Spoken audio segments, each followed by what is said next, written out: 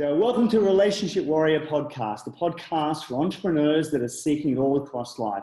And today we've got a very, very special guest, one of our favorite people in the world on relationships. We're very excited about this. So, welcome John Gray. John is the author of Men Are From Mars, Women Are From Venus. And if you haven't heard of that book, you must have been sleeping, because it is the most well-known book in relationships, I think, in the world.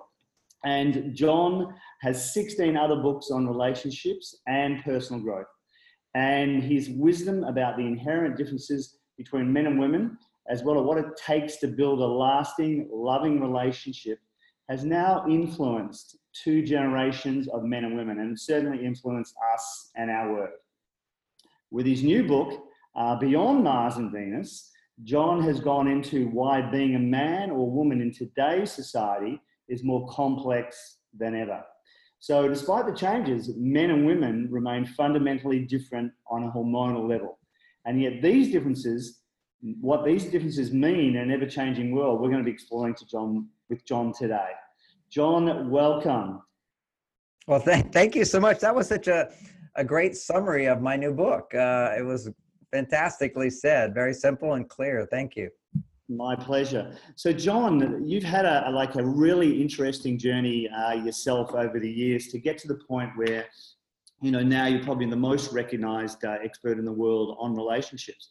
But what Marie and I would like to do today is just jump into where did your journey begin? Because I think it's always fascinating for people, when we get to a point in our lives where we do have mastery over something, where do we come from? So, John, how did it begin? Well, I was born in Houston, Texas. My mother was from California. My dad was from Oklahoma. But they're really not unique Texans. My mother had an esoteric bookstore, a spiritual bookstore. My dad taught me yoga starting at 3 years old. Wow. We'd have a big family of 7 children all doing yoga on a mat together. Long before anybody knew about these things, my parents were very interested, very spiritual people. Did a lot of spiritual practices, meditation and yoga and breathing. And, that was kind of the norm I grew up in. I'm a regular teenager growing up and very active sex life. I like sex a lot. Hey, you're a guy, John, right? So I'm a guy. And it was really quite fun in Houston. We were having a fun time. And then the Beatles came along and they had this poster of the Beatles with the Maharishi of Transcendental Meditation. And I got inspired by that because the Beatles were saying, John Lennon was saying, you can get high without having to take drugs. Because when you take drugs, you go high, but you crash down. And there's always the flip side of it when you go too high, particularly when dependent on an external source. So I went off at that point to study. I had hoped to meet the Beatles in India, but they had just left. But I was not dissatisfied because meeting the Maharishi, who was the founder of the Transcendental Meditation movement, was very fulfilling for me, inspiring for me, motivating for me. And so I became his student. I was his personal assistant. I lived with him for 9 years. This is the guy who started the Transcendental Meditation movement. I taught his teacher training programs at a certain point. He was just like a father to me, a second father. My dad was there. I had a great relationship with my dad, but it kind of went beyond that with the Maharishi, and he took to me, kind of trained me really well. And I was an expert meditator. I still am. I've been doing it 50 years. Yes. I love meditation. Us too. We love it. Yeah, it's a great thing. It's a foundation. And then, so in my 20s, I was actually a celibate monk, a Hindu monk. So it's not like I didn't enjoy sex, okay? I took that energy and put it into spirituality, which really was a great foundation, because the idea is you learn to find a happiness within without depending upon external sources. Particularly, I took it to the extreme. I'm kind of an extremist. Maybe now I'm an extreme moderate person, but I really went to that direction wholeheartedly. Around 28 years old, I experienced a kind of enlightenment, a oneness with my teacher, and I didn't feel the need to look for that anymore. And at the same time, my brother, who was bipolar, my little brother who was bipolar, now 28 years old, or 26 or something like that, he needed help. And I brought him to Switzerland, where I was living with the Maharishi at that time, and the meditation didn't really help him that much. And so I felt like, how can I be so happy and fulfilled when my brother's suffering? There was just this compassion and even a kind of a guilt, look, I'm having such a great life. What about my little brother? So I was motivated to go to California to study psychology, thinking psychology could help his bipolarness. And whereas meditation helped a little, psychology helped a little, it wasn't until later that I found out for many people, extra supplements along the way can make a big difference. But so when I went to study psychology, that's where I discovered this resistance to accepting differences between men and women. I saw over and over as a counselor how people kept expecting them to be the same. Yes. And I think one of the gifts of meditation for me and going so far that direction of finding inner happiness is you don't really feel so dependent on others to be happy. And so if you're not dependent on others to be happy, you don't have this tendency to want to change other people or judge other people as what's wrong with them. So in my counseling practice, women were extremely curious to me, as opposed to not thinking what's wrong with them. It's like, why do they think this way?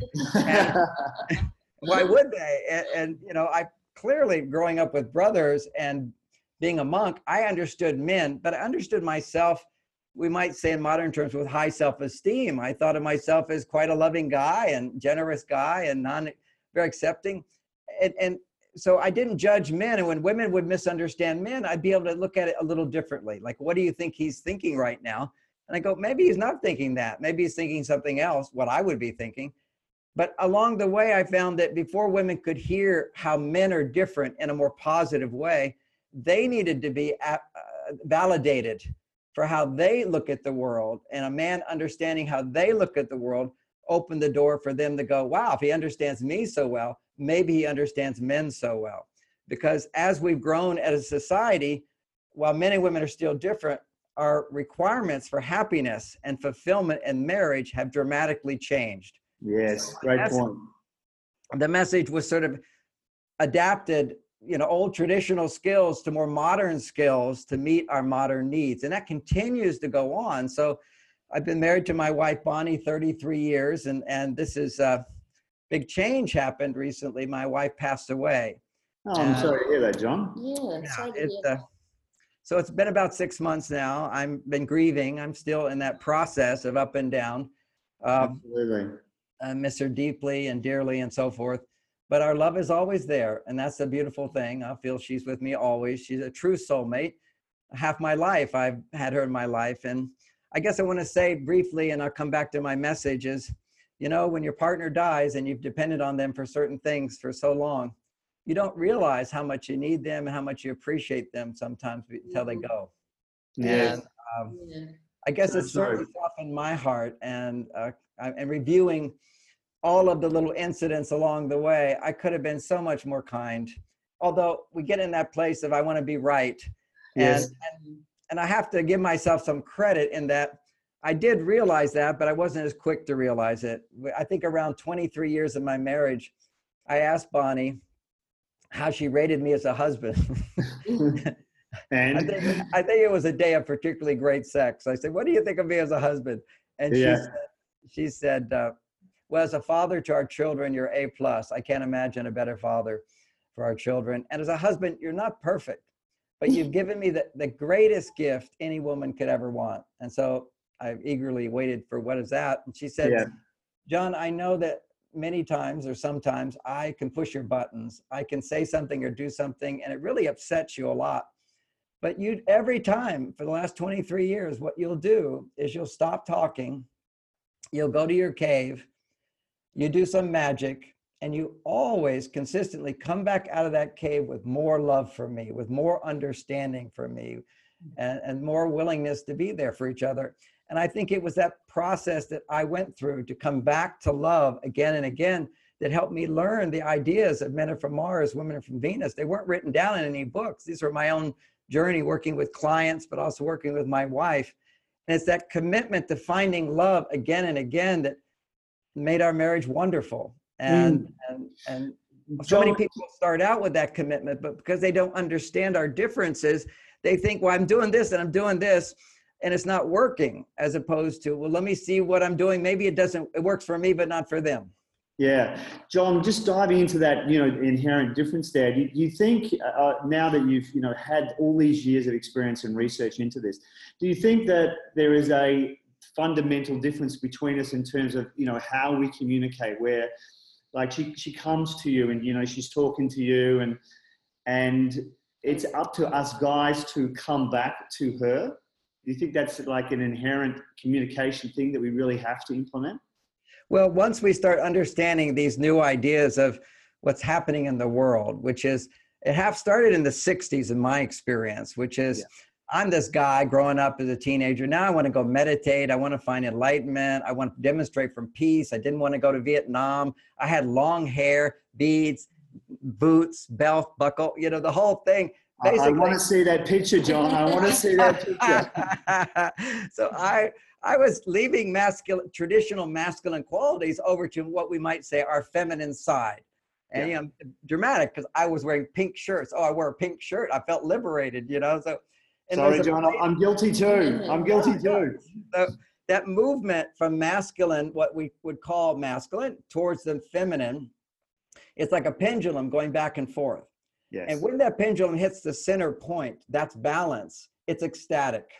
And then you go too far to the female, it's not so ecstatic. You see, you're out of balance. So the whole idea is to find ways to find that balance. And for women, while guys were hippies and doing our thing, getting high, women were busy like support groups to be powerful, independent, make money, not depend on anybody. These are traditional sort of masculine values. And that feels ecstatic. If you're way over on the female side and you swing towards your masculine, you find that balance point. There's huge energy release, there's motivation, but it's associated with moving to the masculine. So it's very easy to go too far to the masculine, just as it's easy for men to go too far to the more feminine side, which a lot of men don't relate to. Being feminine doesn't mean you're wimpy or whatever. It means that you care more about pleasure and fulfillment and love, as opposed to just sacrificing and achieving a goal to support some cause, okay? So becoming more feeling is a big aspect of what's happened to men. But you can get too feeling, and when you're too feeling, arguments can be really, really big in relationships. So back to your pointing out is there's a place where women communicate, and this is my research, which is they will talk about what's bothering them as a way to come back to their female side. It literally, now we know that if you talk about your emotions and your feelings, that what's happening is your body will start producing more feminine hormones and less masculine hormones. And if you're a man, if you focus on solving a problem rather than talking about the problem, it will increase more masculine hormones. And that feels really good to men, because men typically need 10 to 40 or 50 times more masculine hormones, testosterone, than women do to experience well-being. Women need 10 times more estrogen to experience well-being than a man. And to fall in love and to feel that beautiful in love, soulmate, connection, ecstatic feeling that you can have as a woman, it has to double again and become 20 times higher than a man's estrogen levels. So these are biological forces that cause us to attract and come together. So here's like a little insight. It turns out women are sharing about feelings, men are trying to solve feelings, and then we get in trouble. That was the basic idea of Men Are From Mars book, which is women often just want to talk, and men don't understand that. We think we're helping by saying, oh, don't worry about that. Oh, I'll handle that. Well, you should look at it differently. Well, why didn't you do that? Well, what's the point? Why are you talking about all this if you don't? So it was all sort of confusing.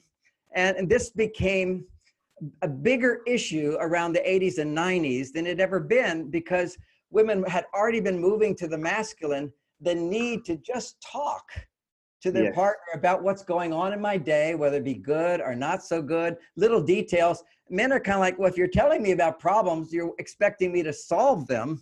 And literally, if he could solve them, he would feel better, as opposed to feeling powerless to solve them. Powerlessness drops testosterone. Solving, confidence, oh, you could do this or you could do that, that raises testosterone. But what happens for women is then they don't get a chance to just talk and share and feel connection. Connection is estrogen. So Mars Venus was so helpful. Men would just go, wow, I didn't realize that she just needs to talk. Well, I can do that. And well, what do I do? Well, you ask questions like, tell me more and help me understand that better. And what else happened? You know, you just have to ask questions and be present as opposed to trying to immediately change how she feels. And when women could understand that and go, wow, that's true, that is so helpful, then I could basically help women understand that just as you don't like it when a man tries to change how you feel, he wants to give you quick fixes to change how you feel, men don't like it when you try to change what we do. So testosterone is all about doing and solving problems. And so women, I pointed out in Men Are From Mars that by nature, women have this home improvement committee, okay? And then they focus it on him. It's like the mother side of you always wants to make things better and better and better. So women unknowingly think they're helping when they're giving men all kinds of updates on how he should behave better and what he could do differently. And we call that unsolicited advice. When she gives advice, go ahead. It's almost like I can make a better man out of him. Well, yeah. And you know, the truth is she can make a better man out of you. Absolutely. We have the power through love to bring out the best in our partner. But paradoxically, the way you bring out the best in a man is by not giving him advice unless he asks for it. Then he wants to be better.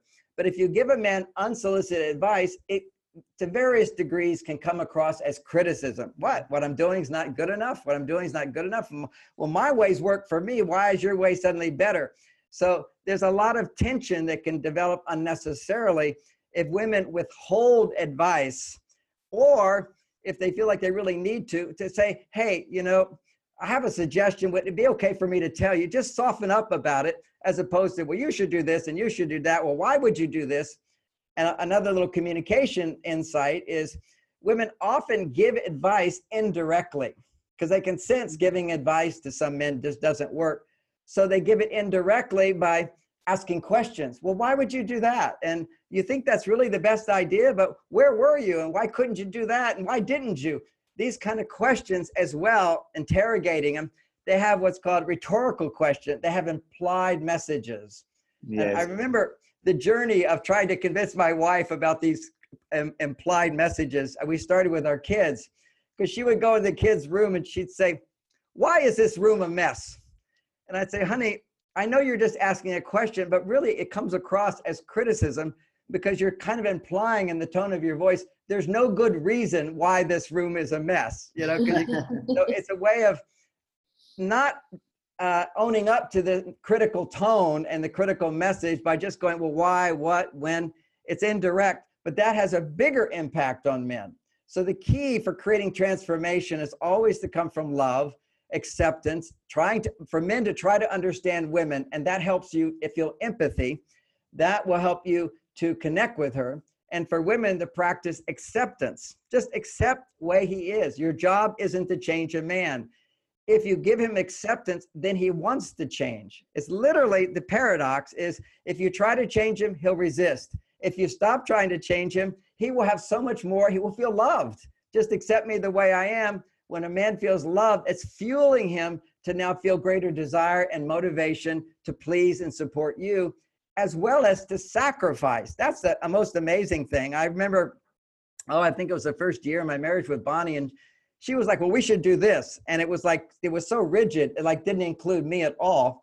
And a button got pushed and I just shut down. And then she softened. It was like some magical power, she said, but you know, if it doesn't work for you that way, it's okay with me. I would just like it this way, but you know, I love you too. So we have to look at your way as well. Just when she softened by accepting that I had a different point of view, wow, I immediately shifted and said, no, we can do it your way.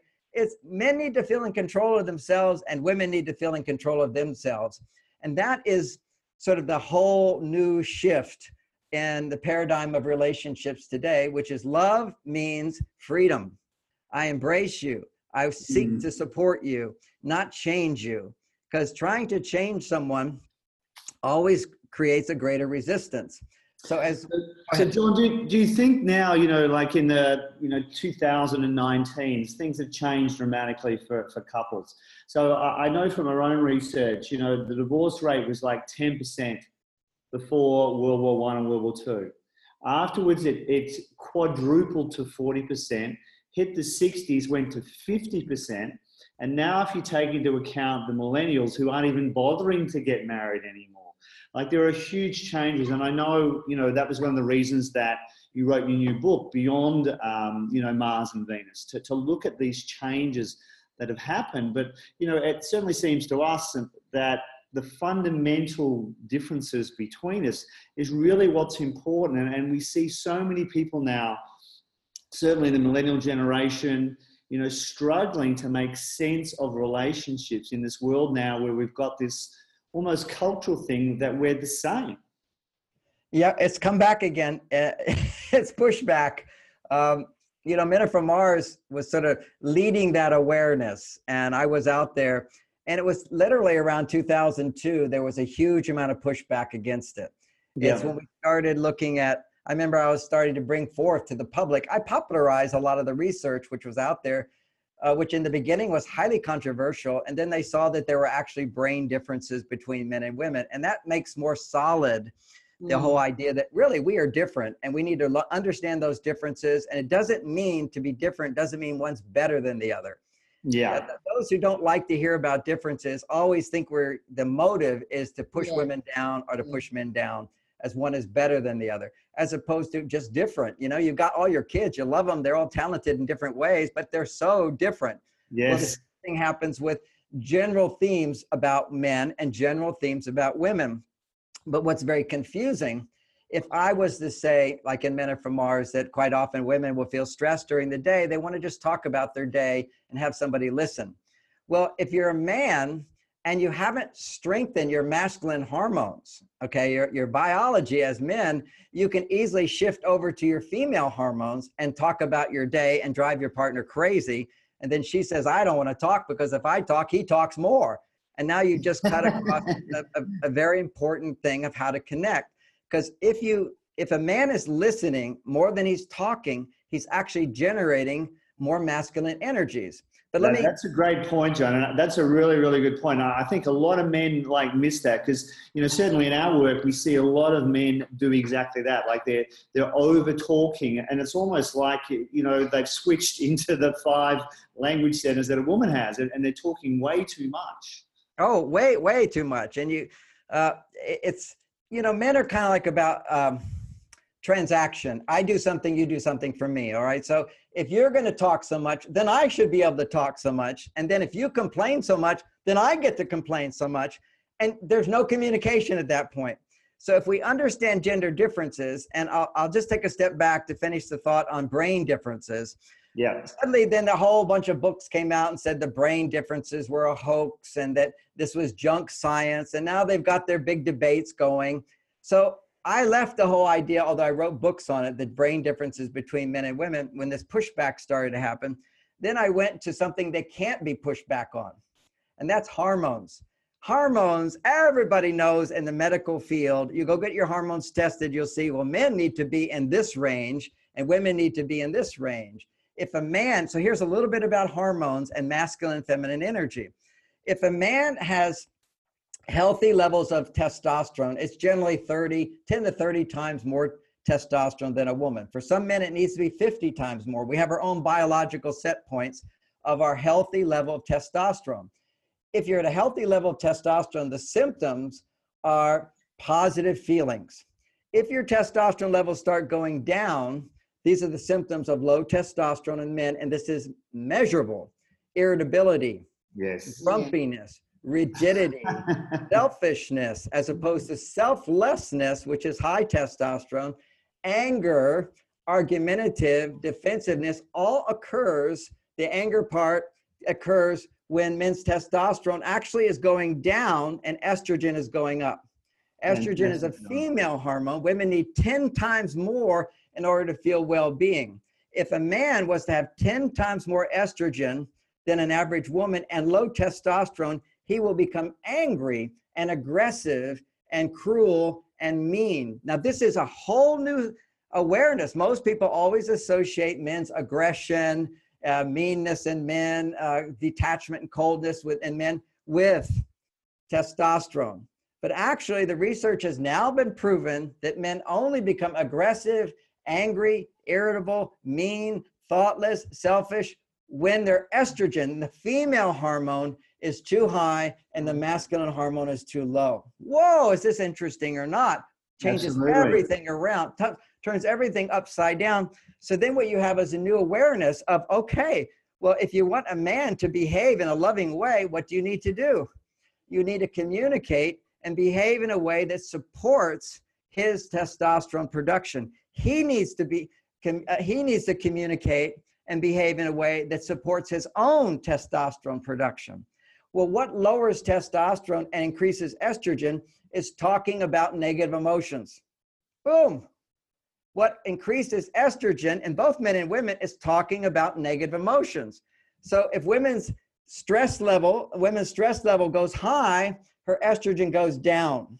Her estrogen is essential for women to feel love, to feel pleasure, to feel safe. All these things are about estrogen production in women. They require higher levels of estrogen for well-being. If a woman is depressed, she will have low estrogen. If a woman is low estrogen and not higher than men, but higher than average women with testosterone, she will experience feelings of overwhelm. What we see today, and I'm sure you've seen as coaches and therapists or whatever, is women come into my office almost always feeling overwhelmed, too much to do, not enough time, can't relax, don't sleep well, all kinds of these challenges of a busy, busy brain causing stress. That is the number one symptom of a woman's brain being too far on the male side, solving problems, have to solve problems. What we say, John, is, I find constantly women being everything to everybody. Yeah, and it's epidemic. It's epidemic. And they're exhausted.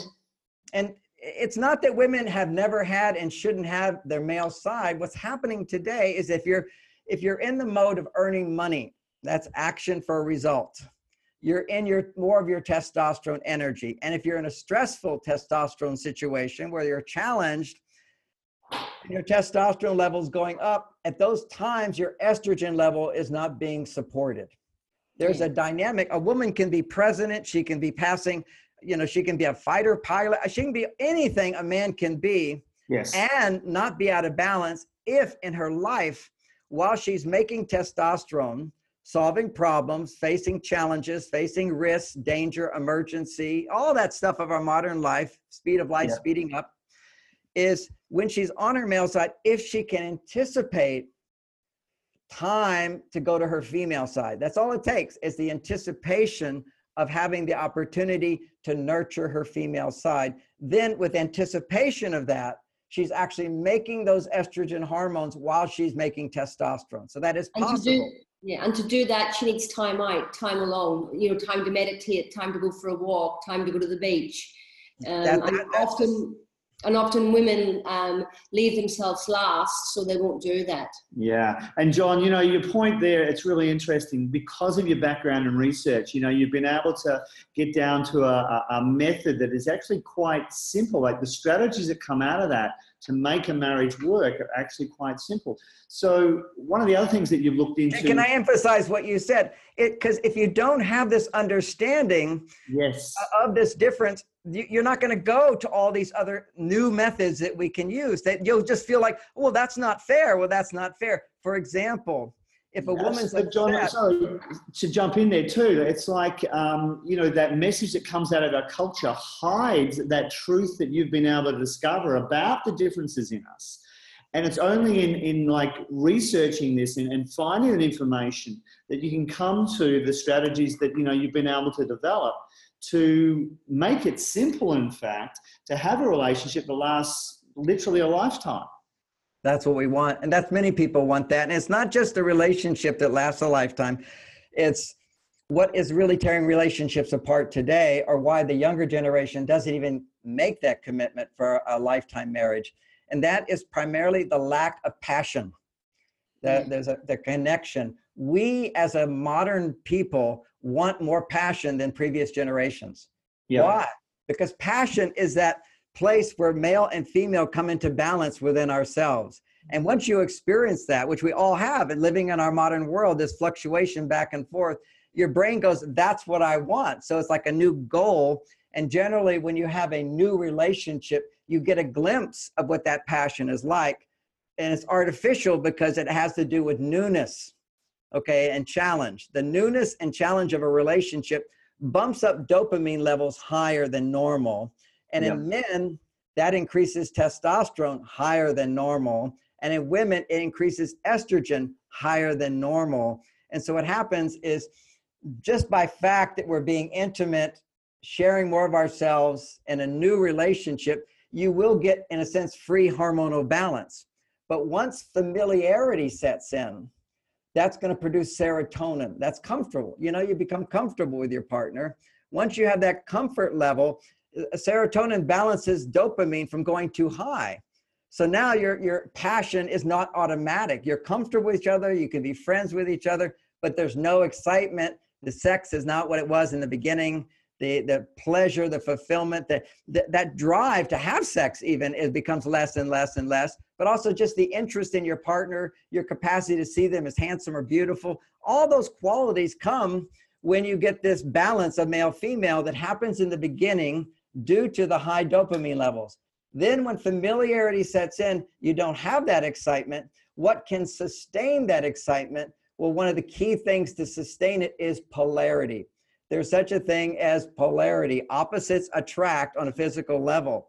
So when a woman is experiencing feminine feelings, a man experiences masculine feelings, there will be a strong attraction, which isn't dependent upon newness. So for me, I had a great sex life for 33 years with my wife till she passed, because of the polarity where she would work to maintain the hormonal balance in herself without taking hormones, but to find it within herself. And I would work to find the testosterone balance for me. And of course, as human beings, we're never perfect. So if I go out of balance, what are the signs of that? Well, this new model gives clarity. If I'm feeling grumpy, irritable, angry, then I know right now I'm out of balance. I'm way on my female side. How to come back to my male side? Oh, stop talking. That's the number one thing for men to come back to the male side. Stop talking. What was that? That's interesting. Like that's a really good, you know, for people that are looking, okay, how do I implement this strategy? That's a really good indicator of going, okay, if the guy's talking too much, that's where you're at. And then they go into whinging, oh, that's not fair. Yes, go into complaining about you, of course. Well, the dynamic is women need, to put it in a kind of a understanding, is the idea of complaining. Now, complaining is one way you can share your feelings. And therefore, theoretically and generally, until men became so feminine, women would typically complain more. If you talk to most men who've been married, you know, what's the problem? My wife complains too much. Yes. And what a man will often say is, I'll say, well, what about you? He says, how many problems do you have? He says, you know, just one. If she would stop complaining and forget these problems she focuses on, we'd all be happy. So that is a common experience. I'll just put it that way. So I go, why is that common experience there? And why is it that 90% of people who go to therapists are women? Because a therapist is trained to listen to her talk about problems and feelings and emotions and empathize. And suddenly women would feel better. Now I saw this in my own counseling practice. It was really pretty much of the whole development of Men Are From Mars is I was practicing not solving problems, because women are always saying, you know, I don't want him to fix me. Don't tell me this, don't tell me this. So I practice just asking questions. Help me understand it better. Let's go deeper into that. When did that come from? Where do you feel that? So going into her without trying to change her. And what would happen is they would leave my office happy. And to a man, but you didn't change anything in your life. Nothing has changed, and now you are happy. So I saw that at that point, it was when women can talk about authentic feelings. Just there's levels of talking. There's the talking where it's just what happened, but then there's the talking about how that made you feel. And then they go a little deeper, the emotional, to feel the emotion of that discomfort, whatever it is. There would be a release, because on an emotional level, I can fully empathize with a woman. And this is why emotions are so key for women to be in touch with emotions, is that my wife could say, oh, there was so much traffic on the bridge. And to me, that's just an opportunity to go through the traffic faster. Okay, so it's not a stressful thing for me. I'm a really good driver. But for her, it's a very stressful thing. So intellectually, I can't fully empathize with her. I don't have her mindset. But if she expresses an emotion of it, I was so disappointed. I was late for the appointment. It was frustrating. All these people passing me, they drive like you. I can relate. I can relate to frustration. I can relate to emotions. All human beings, male, female, we relate to emotions. So to get more out of the story, you start with the story and get more to where she feels an emotion. And as a therapist, that's why I had so many women clients come to me, is that I could bring the story to the emotions. I could then fully connect emotion to emotion with a little empathy, and she'd feel better. So biologically, what is happening at that moment? Well, when women feel heard, seen, touched, empathized with, connected to, estrogen gets produced. And when women feel alone, estrogen doesn't get produced. And estrogen is the feel-good, love feeling. So, you know, when you look at a lot of women today, they come to me and they say, you know, I can't fall in love. I can't fall in love. And their mind will just look at all the things that are wrong with the men. And even some men, everything's okay with the men, but they don't fall in love. And I explain to them, to fall in love, you have to have estrogen. Estrogen is that feeling of love, connection. And if you go a little deeper with it, it's where you feel, I need someone. And that's the antithesis of independence, which is I don't need anybody. So independence is more of a testosterone attitude that goes with testosterone. Look what I can do. Look what I accomplished. Look who I am. Look how fast I can go. It's all about not depending on others. Whereas estrogen, for example, will dramatically go up when a woman's pregnant because she now depends on others to take care of her. She has got a baby. That sense of dependent, I need help. And that helps women to generate the estrogen. So what's happened and on a big social scale is women used to feel we need men. and it's only if you feel need that estrogen gets produced, and estrogen getting produced allows you to feel love in your heart. So estrogen is the doorway to love for women. When women want to have sex with a man, we'll just turn the thing for a second, that's when men feel loved. Sex is the greatest message to a man that he is loved. Women say, why is my husband pulled away from me? I go, are you enjoying sex? And it's just, if he's not experiencing her wanting him sexually, his heart can't fully open. But if she doesn't allow herself to be vulnerable, yes, he can't. The vulnerability is the estrogen hormone. She has to be in touch with that part of her where she feels, I need this man. If she can't feel, I need this man, estrogen doesn't get produced. And all throughout the day, you're in a place of, I have to do it myself. I have to do it myself. There's no time for me. I got to take care of everybody else. And it's me, have to do it all, as opposed to, I have someone to do it for me. And we're not talking about becoming the traditional wife who's totally dependent on her husband. What we're talking about, and this is a foundation for a whole new list of little things you can do, is the recognition that, well, if women don't need men as much for providing financial support and security, if they don't need them that much for that, what are we needed for? Because that's the big testosterone booster in me. Like, what does she want me for? Now, in my marriage, the great thing is that my wife clearly told me that sex was the best part of our marriage. So if without me, she's going to miss out on that. That was such a testosterone booster. I grew into my 60s, it was 66 or 67, I had it tested. It was 50% higher than when I was a young man, primarily because I knew my wife wanted me, needed me for something that she could not give herself. But before you get to that place, you have to recognize, for women to open up, if they don't need a man for money and security, what do you need a man primarily for? Emotional fulfillment. So she needs to look to her relationship for safety, same role as men always had, for the safety to be emotionally vulnerable. And he cannot make you emotionally vulnerable.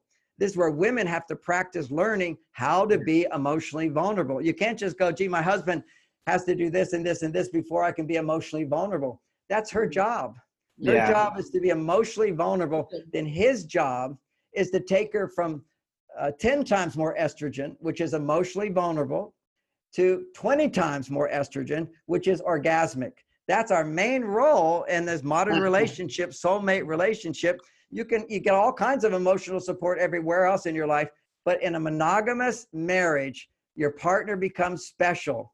She only lets you do that to her, and so you are the hero that can do it. But men have to learn how to do it. Women have to learn how to open up to allow him to do that for her. So it's still the interdependence, but it comes to an emotional level and then a sexual level. And I think, John, marriage nowadays can get a hard rap. And what we've noticed going to America, the polyamory relationships. And so what would you say to those people? I would say, I live in Mill Valley, Marin County, the birthplace of polyamorous. Yeah, no, we came across it a lot over there. So maybe it's not the birthplace, it's where I first found out about it. Okay, so my wife and I were monogamous, and I have friends who are polyamorous. And if a client came to me and said, we just don't have a good sex life, we're just not turned on to each other, and we have children, what do you think? I say, that's a choice you make. But when you're married and you have kids, you have to make, you can't make decisions for yourself. You've got to make decisions for your children as well. Yeah. And so I have many friends who basically stop being turned on to their partners, and they have other partners sexually, but they stay together for their marriage and for their family, and it's very nice for them. So I don't judge this in any way, but what I provide is another option. And the other option is how to improve your communication with your partner, how to improve your sex skills with your partner so that sex gets better and better as you get older. And it does. I mean, for me, it was hours of sex as I got older. I mean, never could even imagine that as a young kid. But and not that we did it every day, but if we went on a little getaway, romantic getaway, we're talking 2 to 3 hours in the bed having sex. I don't know anybody else who does that personally, but that's because we had advanced relationship skills and then advanced sexual skills. And I'm not saying everybody has to have 3 hours of sex in the bed. A good half an hour can keep a marriage together.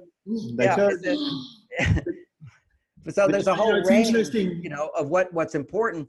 But to me, the thought of ending a marriage because a partner wants to have sex with somebody else is hurting your children. And we need to get over that one, because children, and I wrote a whole book on this one called Boy Crisis, how devastating it is for children today to grow up in broken marriages. More and more, it's just filled with, half the book is research. More depression. Yeah, I mean, statistics bear it out, John. You can see that children of divorced couples have higher rates of sadness, anxiety, and depression. Yeah, I mean, it's a reality today. And so what you do as a couple, if your sex life isn't fulfilling you, you make a new agreement to find something that will, and you stay together for the children. And suddenly you might find your passion for each other comes back. And that also has happened.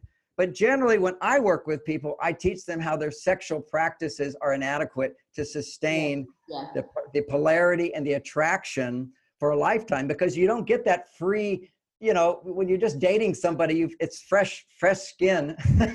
You touch, it's just kind of like, whoa, I just touched something. It's exciting, right? And the grass is greener on the other side.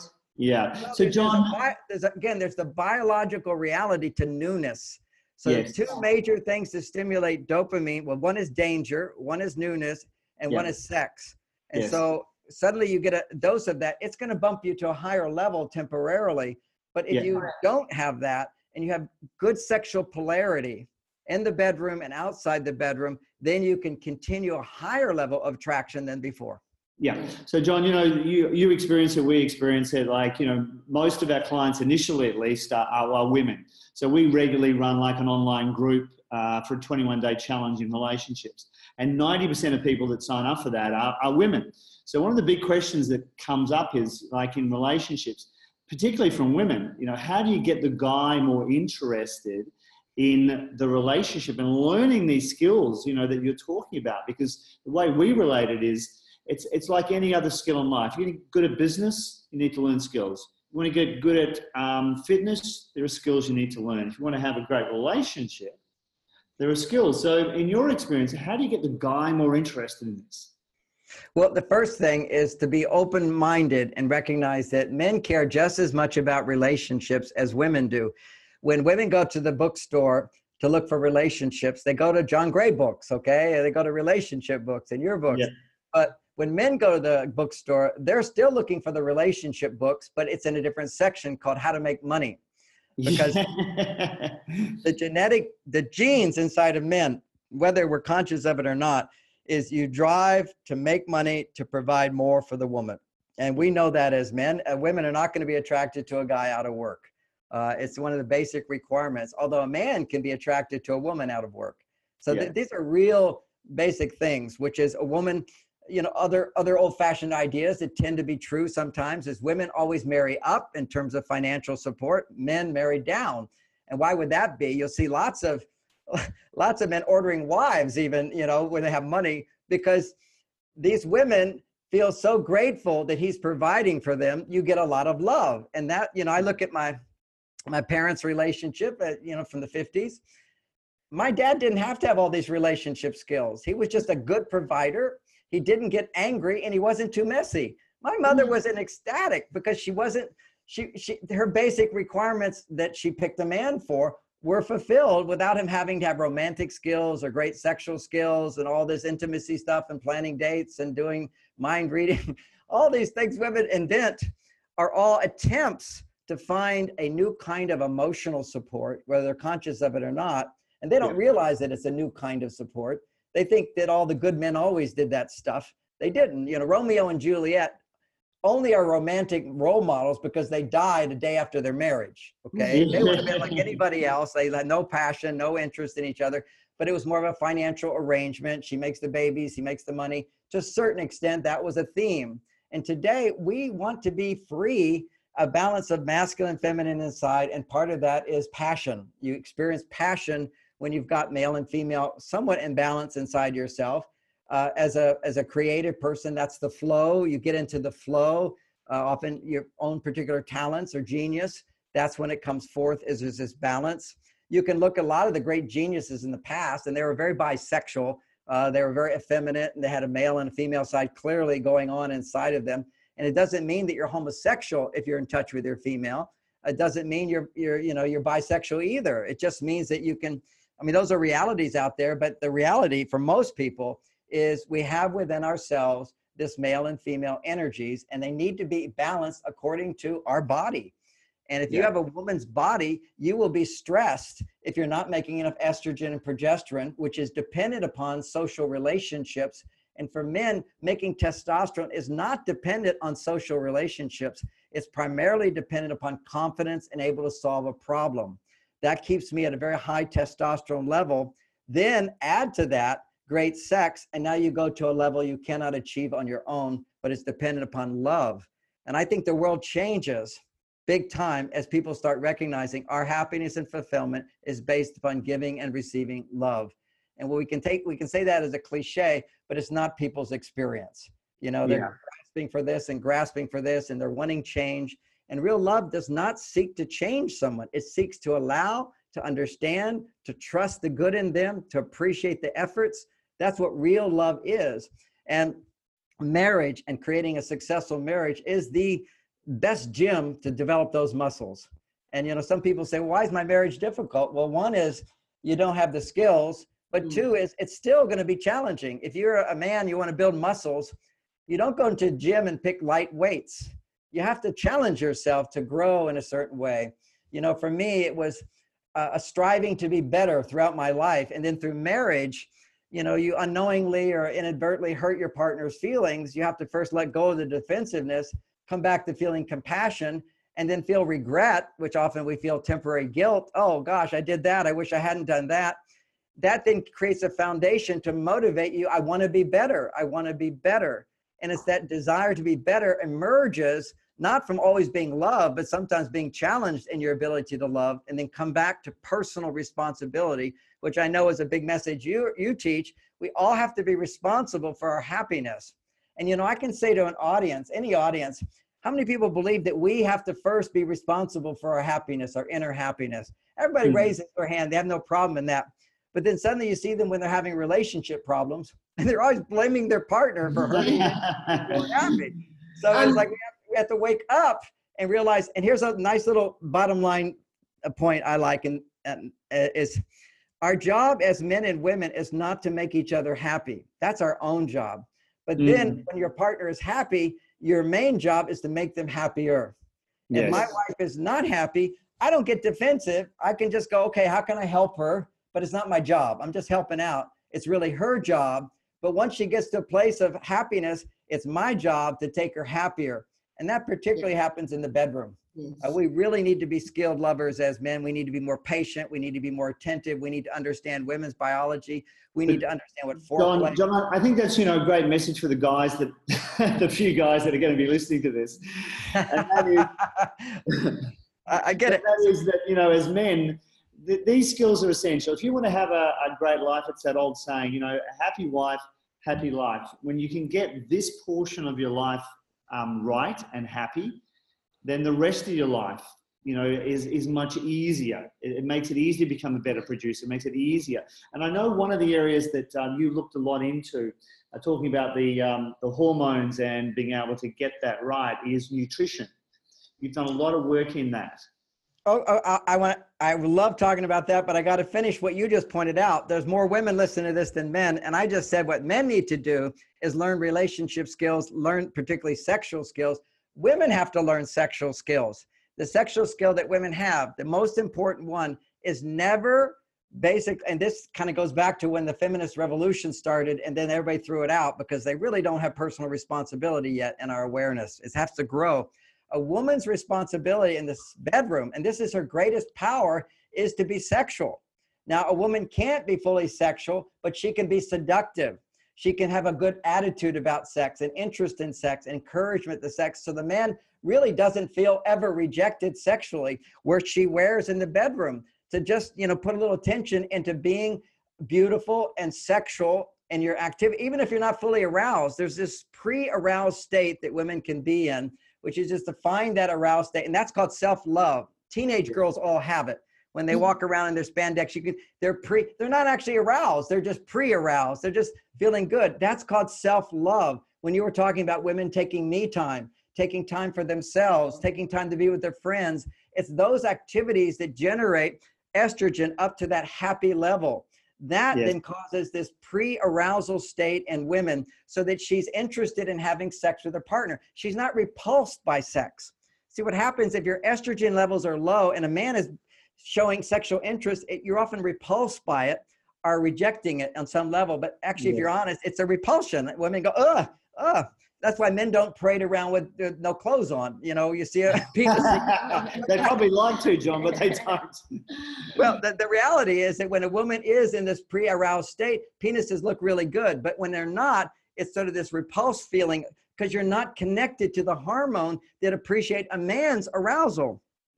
So you're like an open door to, okay, now the foreplay starts. He needs to know how to do the foreplay. And how does he know? He doesn't know. So that's where women guide him in the bedroom. And that answers the question back to what can women do to bring men more into this whole thing, which is to show the books you're reading, talk about what you're learning briefly, not trying to change him, but you're just owning it as I'm learning so much about being a woman, and a woman is sensual, a woman is receptive, a woman is about pleasure. So would you help me and give me pleasure? And so that's where you give up your vibrators, women, and you start using him to stimulate you and bring you to a higher level. So it's practicing arousal without orgasm. Many just go close to orgasm and don't orgasm. If you postpone orgasm again and again and again, your arousal level increases more and more. Same thing for men. Just do the arousal part. As soon as arousal goes away, go take a cold shower. Practice extending arousal, extending desire, because that's how women start to open up. It's like knocking on heaven's gate. Is you just, that desire in men, but men, it needs to be reciprocated from women. And we have no teaching on this. Now I can answer the question on, as soon as you say to a man, I've read this book and I'm more interested in sex, he'll read the book, okay? Yeah. I like it. This sounds good. This is good. So the next thing is when nutrition comes along, many men have low testosterone. One herb I found to be particularly helpful is something called Tongkat Ali. And I don't need to take it at all, but 15, 18 years ago, my testosterone level was low. It helped me get back into the saddle to where I was then having regular sex. That's A. B is if men are not having regular sex, then have arousal sex and do not ejaculate. Very, very important. Otherwise, too many ejaculations lose. As you get older, you don't get it back as much. So just practice letting yourself not be fully orgasmic, and women practice not being fully orgasmic. Let it build up and occasionally hit that big spot. So the Tongkat Ali will help that. For women, it's busy brain. And also for men, you can have busy brain too.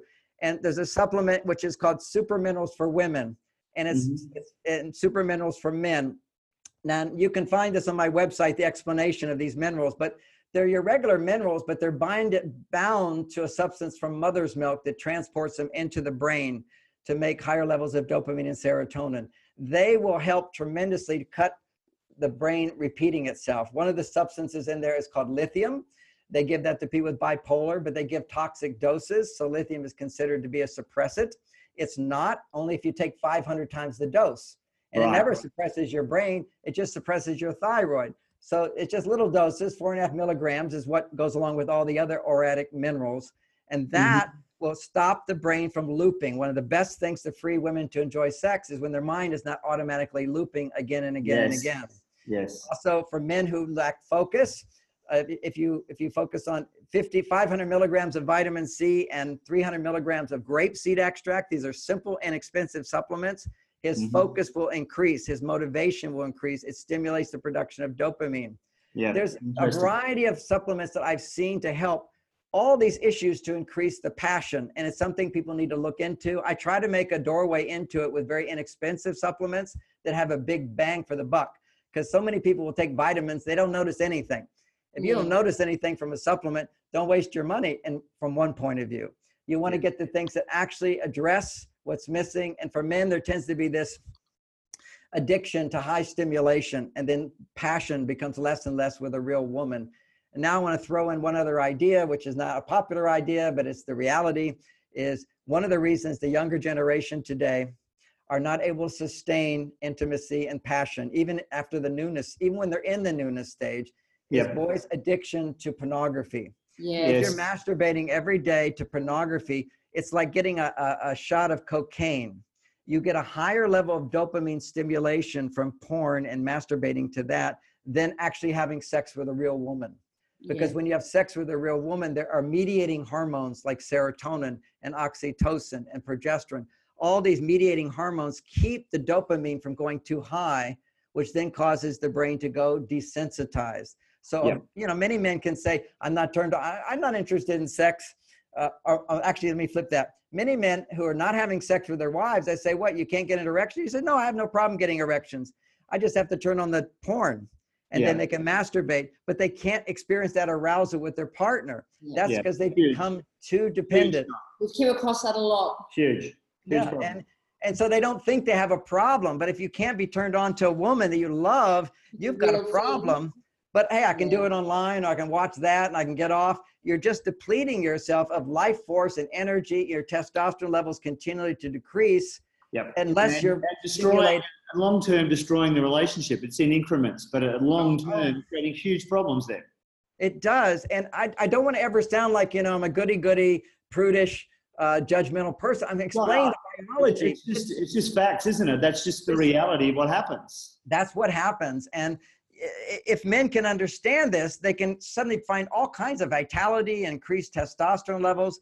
And even if you're married and you're not feeling passion and you're not doing pornography, what you can practice doing is every day spend about 20 minutes doing arousal sex where you're not going to have an orgasm. And then, and only then on the 7th day, ejaculate. So that would be Saturday night, you ejaculate. And then the rest of the week, you do some kind of foreplay, massage, arousal thing where you neither are going to achieve goal. It's not give up the goal of orgasm. Don't have orgasm. That's your goal. We're not going to have an orgasm. We're just going to get aroused and touch each other, even if we're not in the mood. That's another factor. If you're not in the mood, you do the sexual play together, some kissing, some touching, some skin. Then what happens on the 7th day, you haven't ejaculated, but you're aroused every day to a certain point where you could ejaculate. You become interested in ejaculating. When you ejaculate on the 7th day, you will produce twice as much testosterone. On Saturday, you will have twice as much, and this is proven now. If you actually practice celibacy for 6 days, no masturbation, no release, on the 7th day, your testosterone levels temporarily double. And then you keep repeating that cycle. And that's the Japanese did that study for athletes. But it can also bring back a man's arousal with his wife. And she needs to also enjoy the sensuality of some foreplay and some kissing and whatever. And it's kind of like meditation twice a day for 20 minutes, sex at least once a day for 20 minutes, and more adventure twice a day. So the Taoists, there's a little bit of truth in their practices then, John. Oh, there's a huge amount of truth. I mean, Yeah. I have studied in China with the Taoist teachers, so I'm very proficient at orgasming without ejaculating. I never ejaculate anymore, but that's a more advanced stage, which you build up over time. What happens is the semen builds up in your body, and even a little arousal start giving you orgasms because you're not depleted of the semen. And so this is a gradual developmental process that if you practice this over time, that foreplay becomes orgasmic. And then, you know, if you're still young, you can ejaculate once a week. But when you're my age, 67, why lose the energy when the orgasmic state is more fulfilling? You know, most people ejaculate, it's over, as opposed to being able to go on and on and on, feeling the love in your heart. And this is something you can't experience unless you love your partner. This is where monogamy is so key. And this is a choice. You know, people have make choices in their life. I've made that choice and was greatly fulfilled through it. Some people don't, but I'm not going to encourage them to feel all hurt and beat up about it and you're bad and leave and have a divorced family. Let's learn to find forgiveness, acceptance, and see where people are and fulfill their needs. And if we can't, then that should be fulfilled elsewhere. And I think, you know, that's a great message, John, to finish on, that if you put the time, effort, energy into developing these skills, and you obviously have spent a lifetime doing it, and so have we, and it pays off, you get the rewards. Oh, it's so rewarding. And you kind of brought about in your own life, the amount of confidence, sustained energy, lack of reactivity, lack of defensiveness, willingness to correct yourself midstream, all these things come about. Even in the peace. Yeah, so this is like, and what a gift it is to your children. For everyone who has children, there's no better parenting skill than loving each other. And I wrote a whole book on children from heaven, all these relationship skills with your children, but that's worthless if mom and dad are not loving each other. That's the greatest gift you can give your children, is rise above your ego, rise above your demands, rise above your pettiness so much of the time when you look back on these things, and love each other. That your children, a little boy realizes, oh, mom can depend on dad. Oh, a little girl sees, oh, I can depend on men. Dad's a wonderful being. This is like so important. And the vice versa. Mom's happy. Then a little boy grows up going, oh, I can make mom happy. As opposed to an unhappy woman, you're growing up with her. All the little boy wants to do is make mom happy. And if she's not happy, then he gets the feeling of, oh, you can't make a woman happy. So these are like such gifts to give to our children. And you pass it down. And pass it down. And we are changing the world by doing that. That's going to change the world. So, John, I have to thank you so much. Like, I can just tell, you know, from your depth of knowledge, the information that you've got, we could be on here for 3 hours and probably not cover it all. So I think you've done a great job in covering it, you know, in the limited hour that we've had. So thank you so much for being here. For everybody who's listening, if you want to find out more about, you know, the knowledge and information that John's got. And the supplements. And they're on your website, John? They're on the website. Also, John's latest book, Beyond Mars and Venus. You can find it on the website, marsandvenus.com. Thank you so much. What a pleasure to spend time with you guys. You're wonderful. It's been an honor to chat to you, John. Thank you. Thank you so much, John. Thanks for being here. Bye for now.